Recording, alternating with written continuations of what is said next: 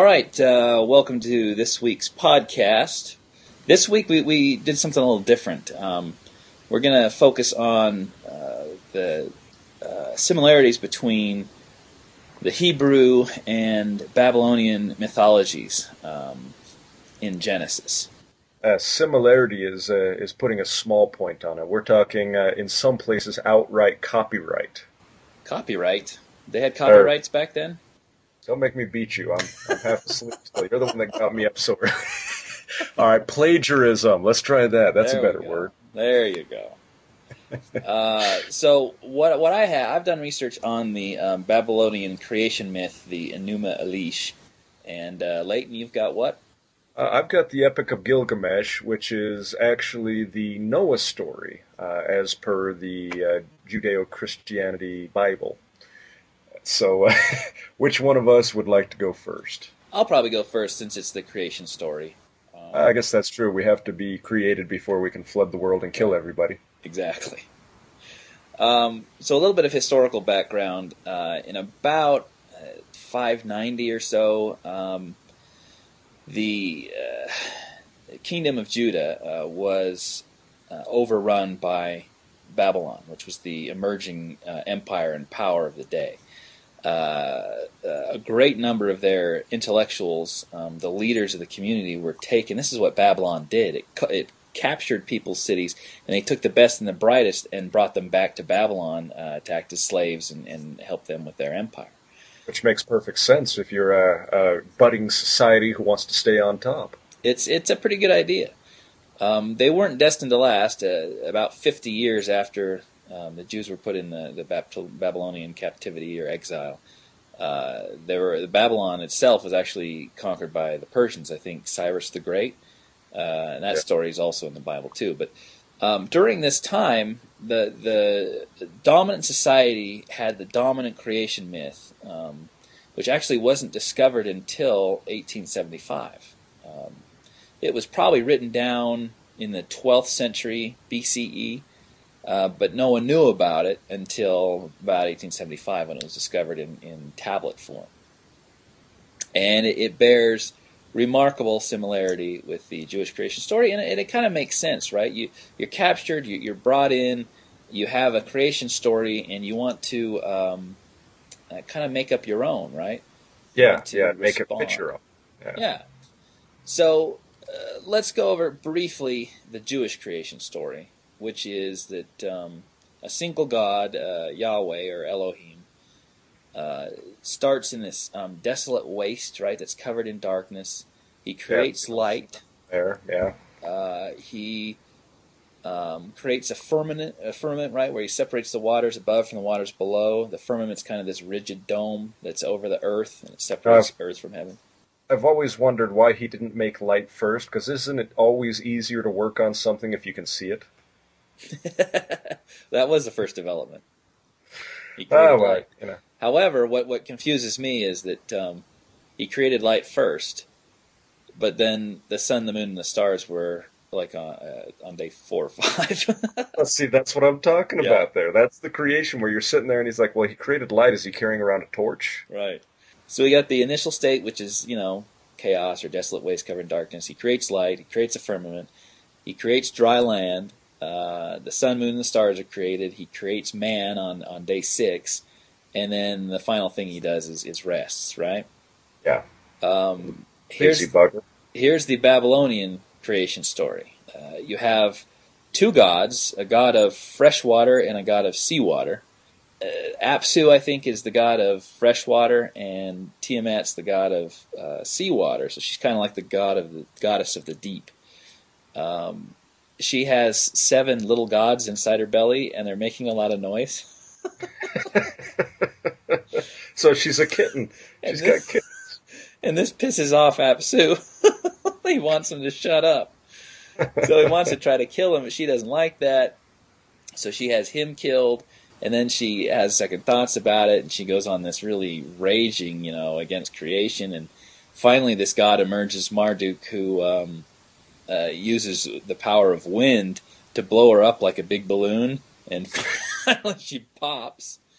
And he cuts her in half, and the top of her is the firmament. He makes a firmament, and the bottom of her is like where the earth is. And after that, he creates the sun and the moon and the stars.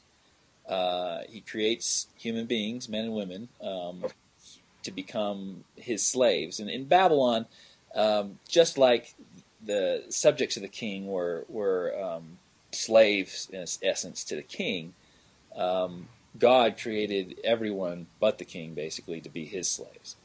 And on the seventh tablet, the gods rest and celebrate their victory over Tiamat. Well, why would the Babylonian god be as lazy as the Christian god? It just doesn't bode well for a good society. These aren't all-powerful beings. They had to really work, you know. There are a lot of other similarities. I mean, the developments are exactly the same, right? Yeah. It starts in chaos for Babylon. It's enveloped in darkness. Light's created next. Then the firmament, which is if you look at the Bible's idea of the cosmos and the Babylonian idea is exactly the same. You got the firmament, you got the earth. It's kind of in this massive water. Fresh water comes in and eventually goes into the salt water.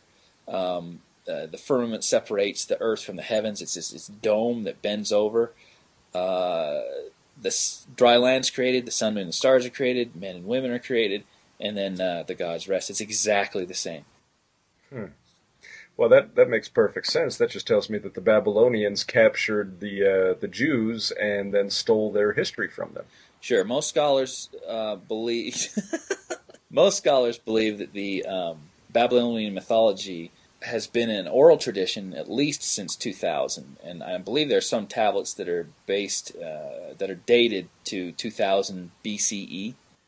I can beat you there. I mean, your tablet of creation was built in the 12th century BCE. The Epic of Gilgamesh dates back to 2750 to 2500 BCE. Wow.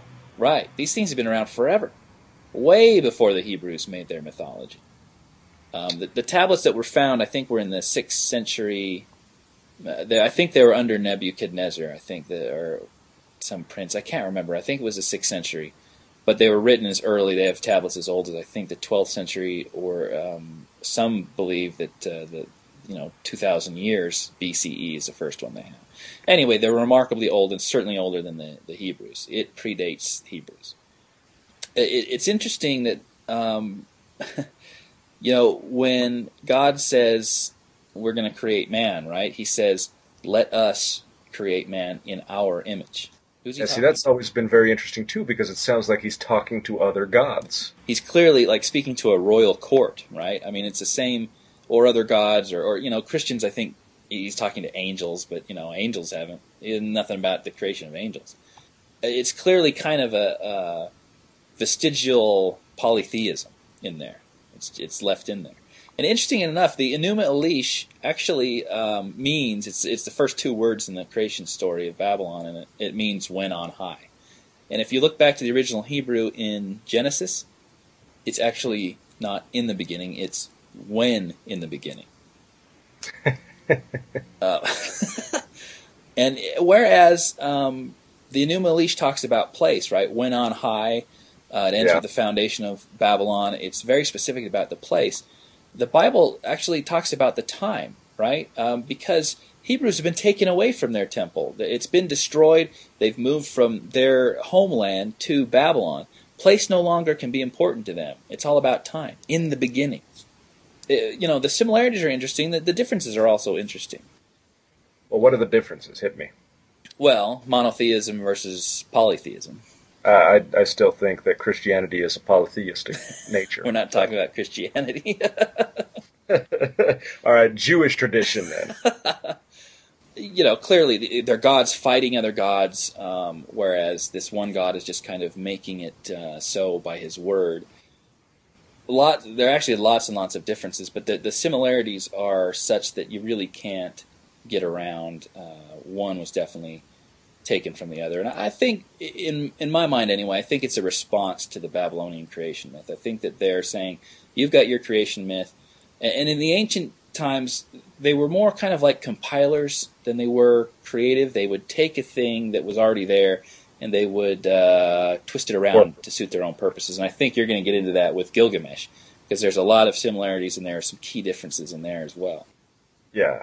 Gilgamesh it's fascinating, the amount of similarities in between it, which is why it's so funny that people either deny that the story of Noah was stolen from Gilgamesh, or they say that the Mesopotamian people actually stole the Epic of Gilgamesh from the Jews. Right, so. Which is ridiculous. It'd be like, the United States taking their religion from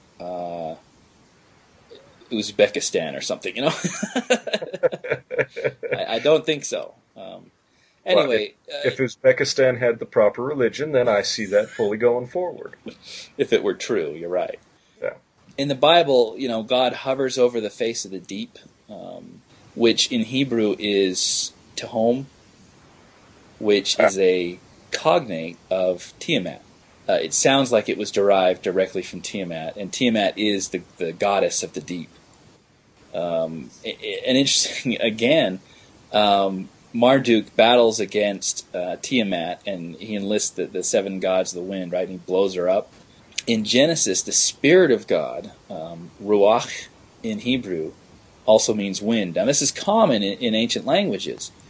In Greek, the term is pneuma, which means spirit or wind. That's where we get the term pneumonia from. And I think what happens is that they knew, they're very aware that you had to breathe to live, and so they think that air is your spirit. So they have the same term for wind as they have with spirit. So it's actually the wind that is hovering over the face of the deep, very, very similar to the Enuma Elish. Oh, one other difference. In the Bible, God creates man in his image, right? Not to be slaves, but he gives man dominion over the world. So they're not slaves, they're actually masters. Which would make sense if you're currently a slave. It would definitely be something you were thinking about quite a bit. Yeah. It's amazing, and it's, I think, incontrovertible that one is dependent on the other, or maybe both were dependent on an older source, but we have no older source. What this does is it destroys literal interpretations of the Bible. Well, of course it does, because, you have blatant theft of many cultures going into the Bible. Right, so if the Bible were literally true, then you actually have to believe in the older one, from which they derived it. You have to believe in the Enuma Elish. You also have to believe in the Egyptians, because, some of their traditions were stolen and placed in the Bible. It's just fascinating how people can take this literally.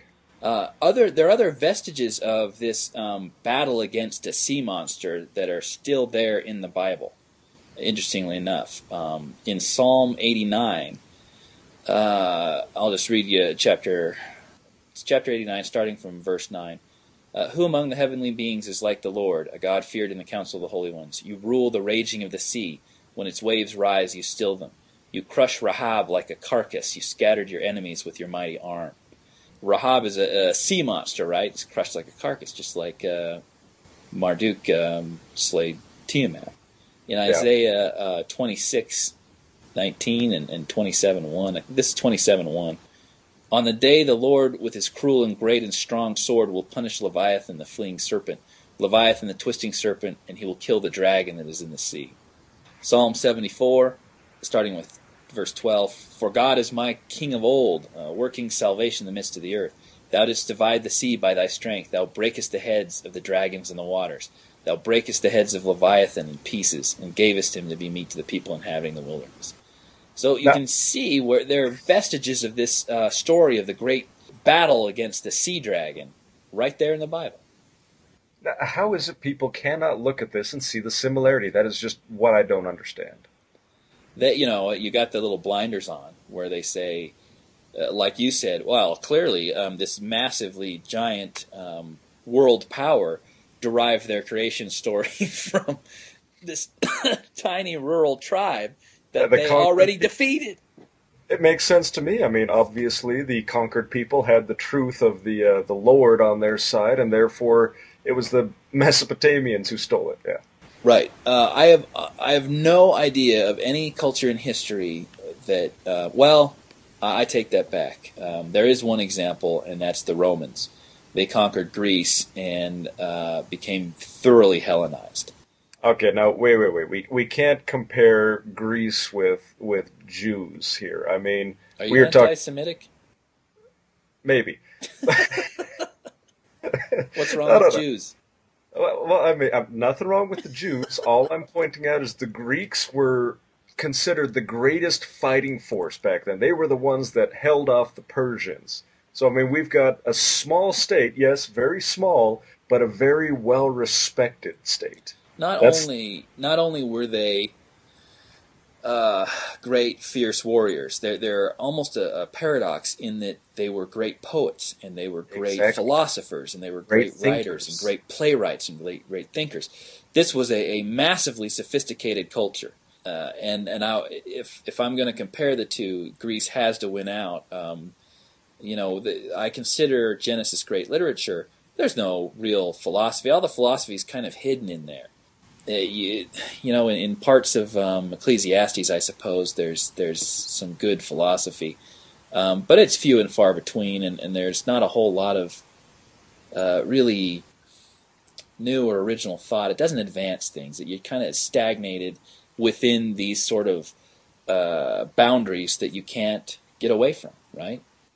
Oh, so now you're anti-Semitic. Here, I was just getting the ball rolling. Clearly, if it's anti-Semitic to think that ancient Greece was a greater culture than ancient Hebrews, then yeah, I'm anti-Semitic. I think ancient Greece is the pinnacle of the ancient civilization. No one came close. Oh, I agree with you. I mean, there, in all honesty, beyond Egypt, there's nothing to compare to Greece. Yeah, there's no other culture, civilization I can think of where the conquered people had such a great effect on the conquerors. I mean, when we defeated Japan in 1945 in World War II, Japan became fairly Americanized. They changed a lot of their culture, and there was this fascination with the people who could conquer them because they thought that they were invincible. Yeah. And that's, I think, more typical. You get conquered and you think, what can I do to reassert my individuality, my independence, and my conquering spirit? And you end up emulating the people that conquered you in the hopes that you will kind of return the favor later on. Well, of course, that makes perfect sense because if there's a weakness in you that somebody has exploited, it's just nature, human nature, especially in man and the pride we have, to fight back, and therefore we have to learn the ways of the person who defeated us. That just makes perfect sense. I think it's very rare for the reverse to happen. It did, certainly with the Romans and the Greeks. They became thoroughly Hellenized, but who can blame them? That's all I'm pointing out here. I love Greece. That much is pretty much evident, but who can blame them? Because, I mean, where else do you get a society that is so respected and feared that even the Persians were pushed back by them, Right. and everybody to the modern day is still studying their works. Right. They're absolutely fascinating, And I agree. Egypt comes close. They're a very intriguing society because they're the only great kingdom, I think, that never became an empire. They didn't want to spread out and get away from the homeland. Right. No one wanted to leave Egypt. It was paradise. It was perfect. And who wanted to die in a foreign land where you might not be resurrected? Yeah. Anyway, that's in a nutshell the story of Enuma Elish, and it is, to my mind, clearly irrefutable that both came first and had a strong impact on the Hebrews that were taken in. And you can see why, actually it explains why there's a Genesis 1 and a Genesis 2. Genesis 2 was probably written before Genesis 1 with the Adam and the Eve story. And when they got captured in Babylon, they probably wanted to have a creation story that was a response to the creation story of the Babylonians so they wouldn't lose their children to this actually very captivating battle, creation/battle story of the Babylonians. I mean, Very much more interesting than the Genesis story, in my opinion.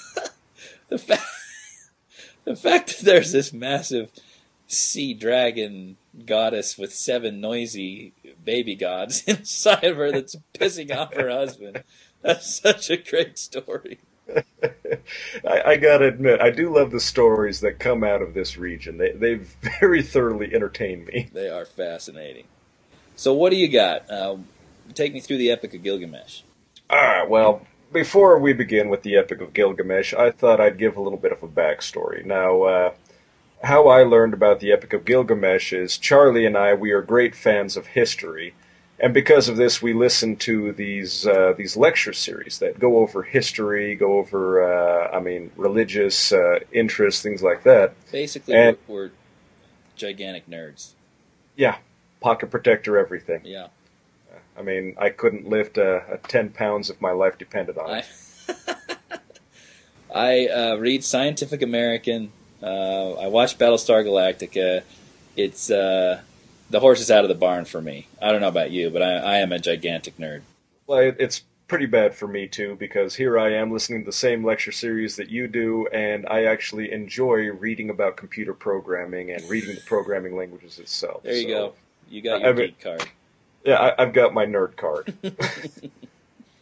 Well, anyway, so basically I heard about the Epic of Gilgamesh from one of these lecturers, these professors.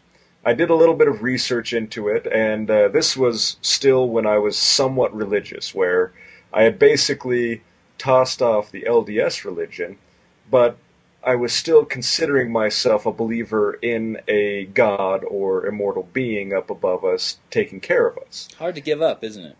Yeah, well, I mean, it's something that's ingrained inside of you, and it's a very comforting thought. I remember my grandmother, whenever we had problems, she had this standard line that said, well, don't worry, it's all part of God's plan, right? Yeah. And that kind of thinking, no matter how bad it gets, there's someone watching out for you, and he's got a plan for you, and he's going to take care of you. That's very, very compelling, very comforting. Well, it's very difficult when you come from a childhood where you always think and were taught to believe that there's somebody there who's got your back at all times, and then to go to the idea that I am on my own, I will have to deal with things on my own, and everything I do is because of what I do. It's a very interesting twist of the mind, and it takes a little bit. It definitely does. It definitely does. And you were ingrained in that much more thoroughly than I was. Yeah, in fact, I think it was pretty well beaten into my skin. Yeah. Well, anyway, so I discovered this Epic of Gilgamesh, and I remember this very, very specifically just because of the reaction my mother took on it. But my mother, who at the time was still really upset about me leaving the LDS religion, and she was sitting down there and asking me if I believed in God. This was the... Do you still have your records in the church? Oh, yeah, I'm still a Mormon. Oh, that's right. You're waiting to be excommunicated. Some people say that they get so irritated they want their records removed, but I hear that's a really difficult process. I've never really talked to anybody about that, but it doesn't matter to me. If they want to consider me part of them, sure, but I'm sure once they hear this podcast we've got going, I'll be excommunicated shortly. It won't be long. All right, so your mom's still upset about you leaving the church. Yeah, so I mean, I was down, I was helping her work in her basement, and she had asked me if I believed in God, and for the first time I turned around and I looked at her and said, I don't know. And she starts just saying, well, why don't you? You felt this as a child, and I basically told her, you know what, I can't trust what I felt as a child because all of that was ingrained in me from childhood, and I was taught not to use my mind, but to use my heart and to feel things, which isn't exactly a good scientific way of developing theories. But so we're sitting there and we're talking back and forth, and so she asked me specifically what it was that was shaking my faith. And so, since the Epic of Gilgamesh was so close in my mind, I cited that, and I explained to her that the Epic of Gilgamesh was basically the Noah story, except the Jews stole it from the Mesopotamian people. She burst into tears, which is why I remember this so clearly. Bursts into tears, and then says to me, God did the flood, and that's why we have rainbows now. because that rainbows are God's promise that he will never flood the world again. At that point, I just shut up. There really, with that sort of thinking, there's really no use in continuing with the conversation. It is very, well, especially since she's in tears, right? It's very difficult to respond to that without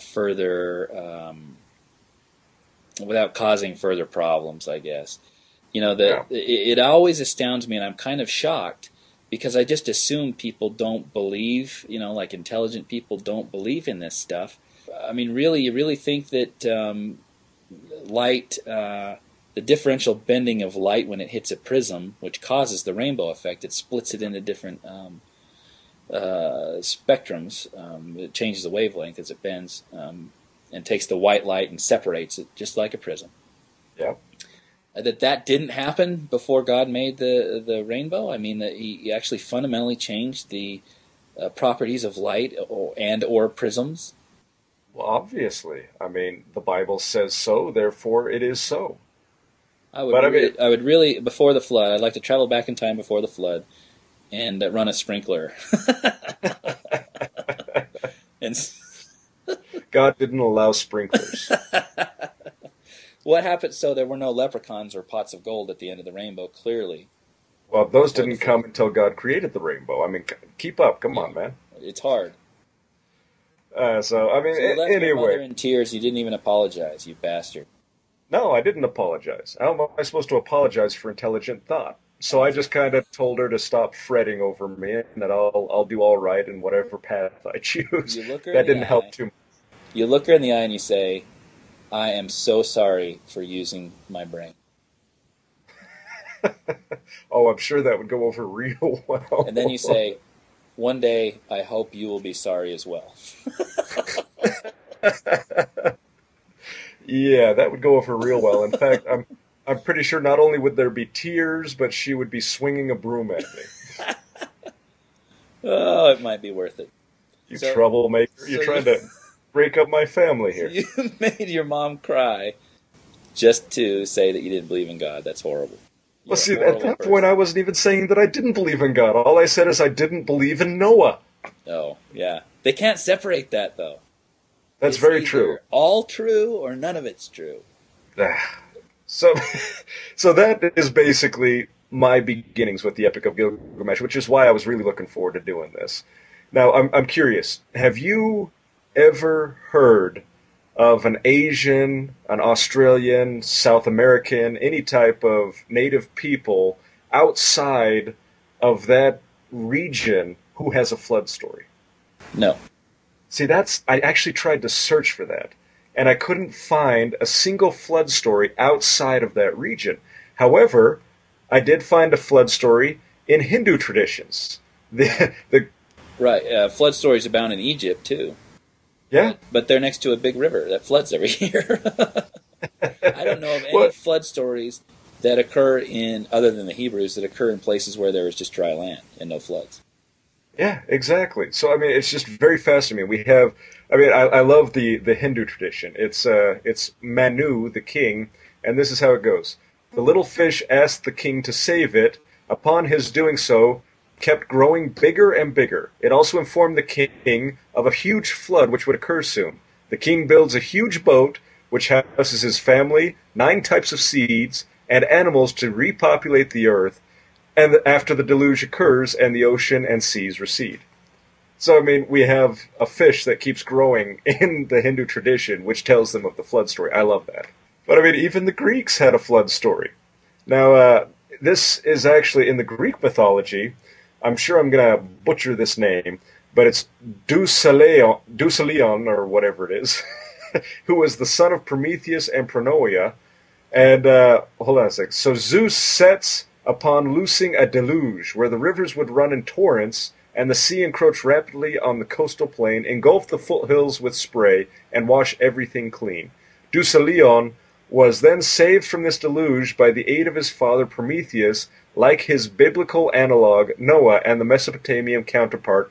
I'm not even going to try that. We'll stick with Gilgamesh. Upnapishtim, I think, is what it is. Yeah, no, Pushtim, yeah. I can see this is going to be very difficult for you, Leighton. Why, thank you. Well, as soon as we get to the name of, I think he's a god, and his name is just Ea. Please describe to me how you pronounce Ea. Ea. Ea? No, I think that's Ea. You have to begin with the E. Come on, dude. Think. Well, E isn't pronounced like English in every culture, you know. Wow, that's very true. I did live in Hawaii for a long time, so... Anyway, so what the Epic of Gilgamesh is it is one of the oldest written stories on Earth. In fact, it comes from cuneiform tablets. And they have some older ones that have, you can say the word better than I can, the laconia, the holes in them. Lacuna. And they have, lacuna, there it is. Yeah. So they have those from these oldest tablets. And what they do is, to fill in the rest of the story, they take a look at the newer tablets they have, and where the older tablet is missing due to the lacuna, they fill in with the newer tablet. And it actually works pretty well. Now, there are actually 12 clay tablets, all written in cuneiform script. And it's about the historical king of Uruk. Now, this was, like I said earlier, between the times of 2750 and 2500 BCE. So we're talking a long, long time ago. Now, curiously enough... We're talking about 5,500 years ago. Yeah. We're talking middle of, well, I suppose probably 5th dynasty or so in Egypt. It's still pretty new. We're talking about Pyramid Age. Yeah, we're talking they're building the pyramids at this time. Damn. So, I mean, this was a long time ago. Well, it's very fascinating because there are some scholars who believe that Gilgamesh was actually a real king, which, I mean, it holds credence. A lot of the ancient people, they would take their kings and they would build them up into stories such as these. But the reason why they believe that Gilgamesh may have been a real person is because they've discovered artifacts from around 2600 BC associated with, I'm really going to screw this name up, Enmebaragasi of Kish. Oh my god. Yeah, I told you, I'm going to botch all these names up. So all of you out there listening, go look it up for yourself and let's see how you do the translation. But I mean, this was just one of Gilgamesh's adversaries, and they've actually found artifacts associated with, we'll call him, of Kish. We'll just leave it at that. No, that sounds good. Pishtum. Kishtum. Yeah, there we go. But anyway, I mean, how much of the story have you actually read, Charlie? I have read bits and pieces. I know the general overarching story and the similarities, because the Noah story isn't actually about Gilgamesh. It's about this Utnapishtim guy who has found immorality. That would be a much better story. Yeah. He's found immortality in Gilgamesh because his friend died. Wants to come to him to find out the secret of immortality. Is that basically it? Oh yeah. That's almost it to a T. I mean, Enkidu, I'm sure I'm saying his name wrong too. I love the story of him. Basically, you have Gilgamesh here, who is like half god, and he's too great for his own britches. So and it's funny because the people were actually complaining about Gilgamesh's rule because he was just too severe on them.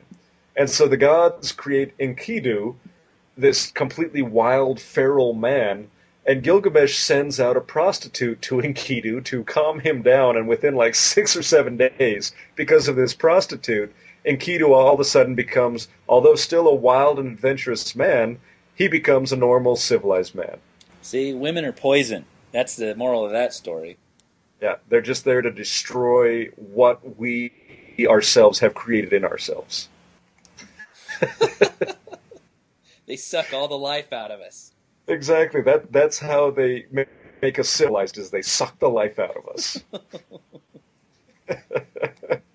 Right, so far we've got our anti-Semitism and our anti-feminism. Sexism. Yeah, I agree. I mean, if you're keeping we seem the to score at home. Yeah, we seem to find little issues with our belief systems as we do these, don't we? All right, continue. All right. So basically, Enkidu and Gilgamesh, they become great friends. And if you want to read this story, it's actually it's very poetic, very nice, and fascinating story. So basically, they become friends, and Gilgamesh, he decides that they want to go and they want to kill this other god. He's like a demon god out there. He's causing them trouble, and so although Enkidu is kind of against it, the demon god's name is Humbaba. I love that name. That's a great name. But I mean, you have Enkidu who's kind of against it. He's kind of afraid, but Gilgamesh, being his proud self, keeps saying, you know what, this will be fine, this will be fine, let's keep going. And it's very fascinating because there's one particular spot where Gilgamesh has 5 bad dreams. And each of those bad dreams, he reconstructs to Enkidu, and each time Enkidu tells him, oh no, these are a good omen. And he explains why these are a good omen. And I'm sorry, maybe it's just me connecting history, but that just very much seemed to me like what the Bible was trying to do with Joseph and the ruler of Egypt at the time. The ruler of Egypt had these bad dreams. Joseph comes in and says, you know what, they are bad dreams, but they are good omens. Right, they're a message from God, right? And here's the interpretation. So in Enkidu, does he interpret it? I don't know if he interprets it. I haven't found an interpretation, and the reason why is they're having trouble constructing the dreams, and so it's very difficult to tell if he interprets it. But he does point out to Gilgamesh, you know what, these are good omens. Well, anyway, it's very interesting because they go and they defeat Humbaba, and they do it with the god's help. I believe it was Ishtar, who was the god that helped them. I can't remember entirely.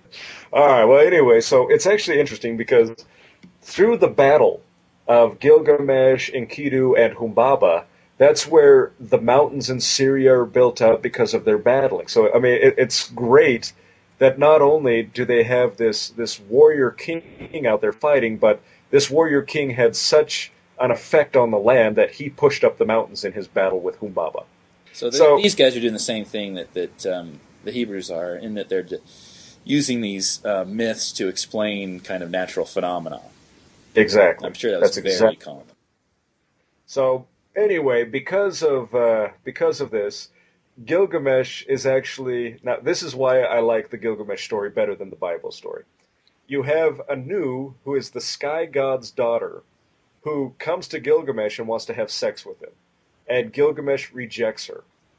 All right, so she throws himself at his feet. He says, no, I'm not going to have sex with you. Does he ever have sex in this entire epic? Not that I've run across, but not even with Enkidu?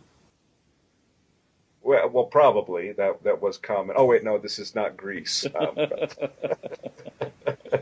Well, actually, to tell you the reason why he didn't have sex with her, it's because she mistreated one of her previous lovers, Dumuzi.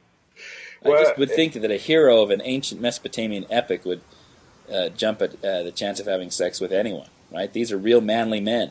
Well, I guess he's not. Enkidu probably would have had it. Oh yeah, he's a wild man. He would have done it. Well, anyway, so basically, what happens is because of a consequence of this, Anu or Ishtar actually, who demands of her father to avenge Anu because of her rejected sexual advances, and because of this, they send down the Bull of Heaven, which, from what I understand, he's this great plague of the lands. Well, Gilgamesh and Enkidu defeat the Bull of Heaven. And I love this part. I have to read this. When they hear Ishtar cry out in agony, Enkidu tears off the bull's hindquarter and throws it in her face and threatens her. Now, these are real men. We're talking a goddess here. And he slaps her in the face with the Bull of Heaven that they just killed. Now, he's a misogynist. He shouldn't be doing that to a woman. That's uncivilized. Obviously. Well, because of this, Enkidu has a bad dream, and eventually he dies. That's the only consequence of smacking a goddess in the face? He died. What more consequence do you need? What happened to Gilgamesh? He just had a bad dream? Well, no. Enkidu had the bad dream He's and then he dead. died. Oh, okay. He had a bad dream and then he died. Yes, thank you. Did he But fall in the dream? well, I've heard that can kill you if you don't wake up beforehand. No! He had the bad dream. He went to Gilgamesh. He explained it to Gilgamesh. Gilgamesh got very upset because he didn't want to lose his friend. In the end, he had to surrender Enkidu to death. And from there, that's where he sets out on this search for immortality. And it's very fascinating. It's actually 12 tablets of just these two, and they're running around causing trouble. It's very fascinating. But all right, now let's get into the flood story so we don't take too much more time, because it's actually Gilgamesh and speaking with, all right, you're going to make fun of me again, Utanapishtim. Stop laughing. I'm not even going to correct you anymore. I think your translations are so entertaining. Oh, really? All right, well, tell me, how do you say this? Shuruppak. Shurpakakar. Wow, you just sounded like Ace Ventura there. All right, well, basically, what Gilgamesh does is he starts discussing and finding out that the gods are planning a flood. Now, this is very interesting. I'm going to read you directly from the 11th tablet of Gilgamesh, which is actually where this is found. And it says, "Tear down the house and build a boat, abandon wealth and seek living beings, spurn possessions and keep alive living beings." And then a little bit farther down, Gilgamesh responds by saying, "I understand and spoke to my lord," and here's the name, Ea, we'll just say Ea, whatever. "My lord, thus is the command which you have..." How can you not pronounce a word that has two letters in it? If one of them was a consonant, it would be easier. All right, what did the god pronounce? Well, actually, this was Gilgamesh speaking to Ea. "My lord, thus is the command which you have uttered. I will heed and will do it, but what shall I answer the city, the populace, and the elders?" Now, curiously enough, this is where it kind of goes away from Noah. It says, well then, this is what you must say to them. It appears that Enlil is rejecting me, so I cannot reside in your city, nor set foot on Enlil's earth. I will go down to the Apsu to live with my lord Ea, and upon you he will rain down abundance, a profusion of fowl, myriad fishes. He will bring to you a harvest of wealth. In the morning he will let loaves of bread shower down, and in the evening a rain of wheat. So basically, this god tells Gilgamesh to go to his people, and if they will build this ark, they will have all these riches and treasures rain down on them. So, I mean, it's completely different. This isn't Gilgamesh, right? This is Utnapishtim. Yeah, Utnapishtim. Right. Yeah. Well, I'm sorry. Would you like to tell the story? I just want to keep it straight, right? He went to Utnapishtim to find out the secret of immortality, and now Utnapishtim is telling this story about what happened, right? Yeah. There's this battle between the gods. They want to destroy humanity, but I guess Ea is the one who doesn't want humanity to be destroyed. Yeah. Actually, he's the one that starts speaking to walls and things like that, and describing to Utnapishtim. I think I said it right. Hey, good job. Don't ask me to do it again. But that's when he instructs him, and this is how this begins. Now you have Noah's story where he loads everything on, and this is Utnapishtim's. "Whatever I had, I loaded on it. Whatever silver I had, I loaded on it. Whatever gold I had, I loaded on it. All the living beings that I had, I loaded on it. I had all my kith and kin go up into the boat. All the beasts and animals of the field and the craftsmen I had go up." So basically, he's smarter than Noah. He's preparing himself for surviving the flood. Noah just put the animals on there, nothing else.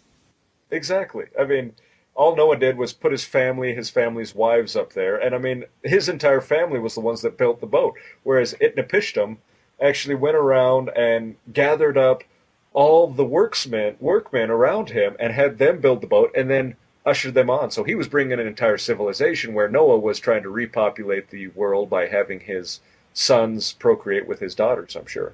Right.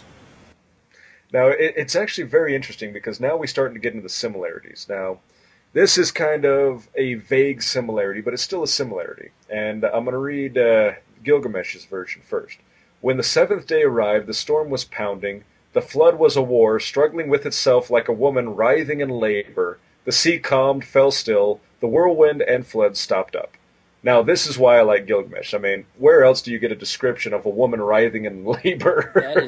That is a great description. In the but Bible, anyway, it just says the firmament opened up, right, and there was lots and lots of rain. That I really like that description. It gives you a sense of the anguish of this going nuts. Yeah. Well, anyway, this is coming from the Bible, Genesis 8, verse 4. Rested in the seventh month on the 17th day of the month upon the mountains of Ararat. Now that comes important a little bit later on. But I love the similarity where you have in Gilgamesh's story, they're dealing with sevens, the seventh day, and then in the Moses story, you're dealing with the same thing.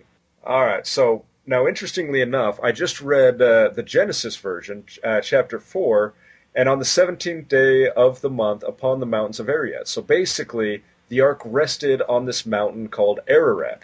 Now, this is coming from Gilgamesh. I looked around for coastlines in the expanse of the sea, and at the 12 leagues there emerged a region of land. On Mount Nimish the boat lodged firm. And then he goes on to say that the boat was lodged there for some time. So it's the exact same thing that Noah did on his. They got caught on a mountain and they stopped there. Yeah, so all these people who are looking for the ark in Ararat would probably be better to look for it at Mount Nimish. Makes sense to me. Now, if you could just point out Mount Nimish on a map, I'd be very content. I can't help you. Ararat's in Turkey, right? All right, so I mean, it just gets even more and more fascinating from here. So far, you've got two guys who are selected by the gods. They build a boat. They stock it all up with a bunch of stuff. Take off. There's a massive flood, and they land in a mountain. They land on a mountain. That's pretty similar so far. Yeah, not only do they land on a mountain, but they sit there for a long time waiting for the seas and the water to separate. Now this is where the similarities really start going nuts. Did Gilgamesh see a dove? Wasn't it like a bird or something that... Actually, exactly what I'm getting to. He doesn't see a dove, he releases a dove. Surprise, surprise, so does Noah. Now hold on, I'm going to read you both of them. Now this is coming from Gilgamesh. When a seventh day arrived, I sent forth a dove and released it. The dove went off, but came back to me. No perch was visible, so it circled back to me. I sent forth a swallow and released it. The swallow went off, but came back to me. No perch was visible, so it circled back to me. I sent forth a raven and released it. The raven went off, and saw the waters slither black. It eats, it scratches, it bobs, but does not circle back to me. So basically, we have Gilgamesh releasing a dove, a swallow, and a raven. The dove comes back to him. The swallow comes back to him, but the raven stays away. So keep those in your mind. Now I'm going to read directly out of Genesis again. We're going to go verses 6, 7, 8, and 9. And it came to pass the end of the 40 days that Noah opened the window of the ark which he had made. And he sent forth a raven, which went forth to and fro until the waters were dried up and from off the earth. So basically, we have the same thing. Noah sends forth a raven, but it doesn't come back. Now, also he sent forth a dove from him to see if the waters were abated from off the face of the ground. But the dove found no rest for the sole of her foot, and she returned unto him into the ark, for the waters were on the face of the whole earth. And he put forth his hand and took her and pulled her in unto him into the ark. So basically, we have the exact same thing happening as Gilgamesh. Noah sends forth a dove, it circles around and comes back to him. And how is it you can miss these similarities? Someone's borrowing from someone else here, definitely. Obviously. I mean, everybody knows at that point Noah waits 7 more days. Again, the number 7 pops up. And then he releases the dove. The dove comes back with a little twig, and everybody's happy. Of course, what I'd like to know is, how is it these trees lived underneath all this water? I mean, obviously, the dove brings back a twig, so something was growing, but wouldn't it take time to replenish the earth of plants? Not if you're God. Ah, see, I always forget the God factor. All right, well, continuing on. There, I'm gonna read from Noah because I love this right here. And this is Genesis chapter 8, verse 20. And Noah builded an altar. I love the English on that. Builded an altar unto the Lord, and took of every clean beast and of every clean fowl, and offered the burnt offerings on the altar. And the Lord smelled a sweet savor, and the Lord said in his heart, I will not again curse the ground any more for man's sake, for the imagination of man's heart is evil from his youth, neither will I again smite any more everything living as I have done. I love Now how the reason, he sounds regretful there, right? As yeah, if he wasn't aware that his actions would um, result in this, or he was so angry before that now he's kind of finally calmed down. This is not an all-powerful, all-knowing God that's depicted here. This is a God no, who gets angry and kind of has regrets. it's as if he's on a learning curve because I mean Yeah, he even states, "I will not again curse the ground any more for man's sake, for the imagination of man's heart is evil from his youth." So it's like he's just discovering this. right. Yeah, exactly. Well, I guess I can't really blame them, even though I wiped them all out. Because I Yeah, created them, kind of evil to begin with. So I guess I won't do that again. yeah. Now the reason why I wanted to read Noah first because Noah, as the story goes, he piled on all the animals two by two so they could replenish the earth.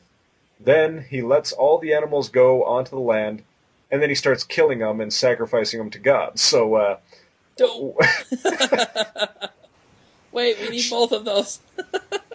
oops. Well, we'll just kill one. Well, That's I what, guess Noah had to repopulate the earth with the deer. that's what happened to the unicorns. No, God smelled their sweet savor. Ah, I know I have to sacrifice, but didn't God want me to save these animals? Oh, that's a good point. I never thought about that. I read that. I mean, that was something that struck me when I was a child, but I read it again last night when I was preparing for this podcast, and I couldn't stop laughing. That's So, fantastic. well, anyway, so now I'm going to read something that comes directly out of Gilgamesh's attempt. 7 and 7 colt vessels I put in place, and into the fire underneath, or into their bowels, I poured reed, cedar, and myrtle. The gods smelled the savor, the gods smelled the sweet savor. Now, does that sound very similar to verse 21 of Genesis that says, And the Lord smelled a sweet savor? Not only is it very similar, but that is the only place in the Bible that you will find those words. Nowhere else. Yeah. Not only that, but then a little bit later on, you have, again, Utnipship, I've lost the translation. He states, You gods, as surely as I shall not forget this lapis lazuli around my neck, may I be mindful of these days and never forget them. So, I mean, basically, he's demanding of the gods that they never forget it. And so, I mean, you've got just again another exact similarity where this is concerned. Yeah, and what's funny is not only the similarities again, but like the Enuma Elish, the differences, right? You can Yeah, see that this appears to be an epic that was taken by the Hebrews and modified. You could see why Utnapishtim was just kind of selected. He wasn't a great hero or anything like that. He was just kind of picked. You can see why you move from that to the Noah figure who is righteous before the Lord, and that's the reason he was picked. But you can't yeah, see why would you drop that he was a really good person and go the other way. yeah, Oh, we'll just let that go.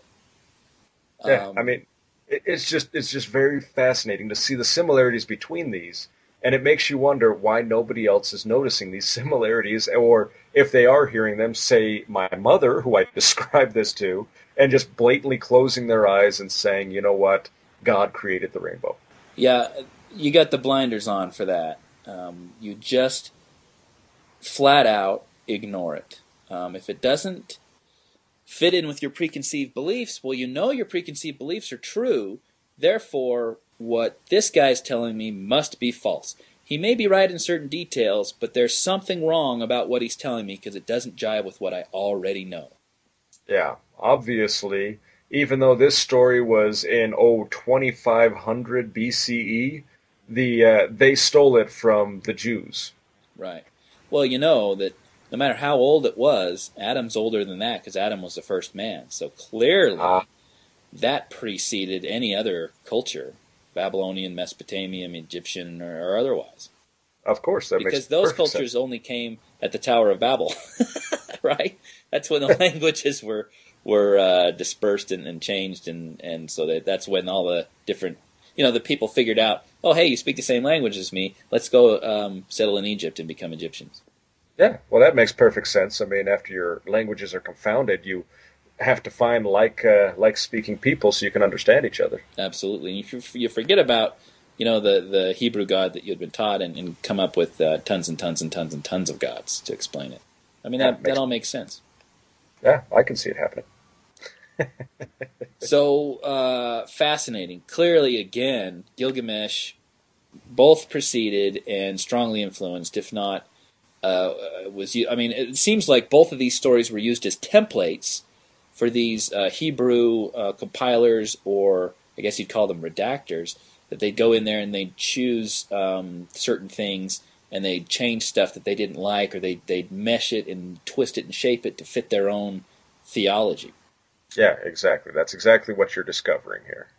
And like I said, it's not as if we haven't touched on biblical literalism before, but again, you can't really, when you know all this stuff, you cannot accept that very naive, simple-minded view that what the Bible says is true, and therefore I believe it and forget everything else. Because not even the Bible presents itself that way. No, it doesn't. And I think that's why a lot of people are pushing towards taking the Bible less literal and taking it just as teachings.